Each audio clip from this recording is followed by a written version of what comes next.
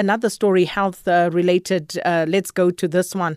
A male suspect in his 40s has been arrested at the King Shaka International Airport in Durban after he was found in possession of ivermectin drug earlier today. Now, he was found in possession of over 2,100 tablets of this ivermectin. And the Pakistani national is appearing in court today.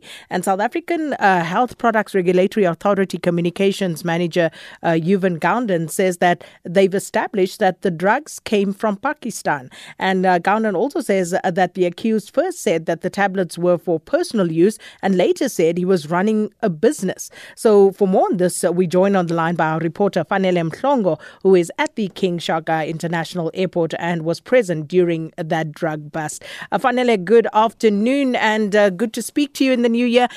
Can you just tell us when exactly the suspect was arrested and what happened?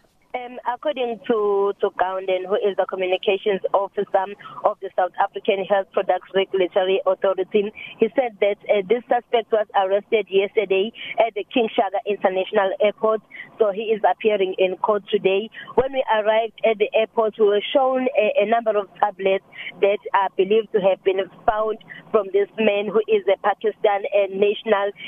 At the beginning, we had information that he was a doctor, but when we arrived at the King Shaka International Airport, then we discovered that, in fact, he is just a businessman, not a doctor, as we had that information earlier.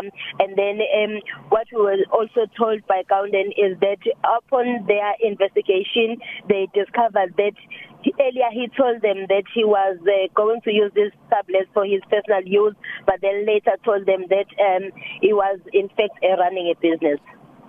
So this has to do with this ivermectin drug that I've just spoken to the NFP's Ahmed Sheikh Imam about. Was this a tip-off, Fanele, or was this, just by chance that they discovered that he was carrying large amounts of the drug? What happens whenever a person arrives at the airport, his luggage is checked on what what items are in his possession.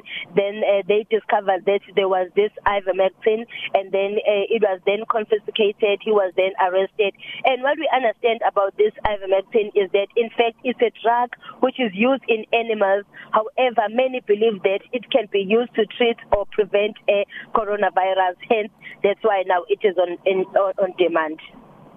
So what's to happen from here on in? Do we know anything more? And what is Mr. Gounden saying at this point? Are there any further tip-offs about more of the drug being trafficked into South Africa?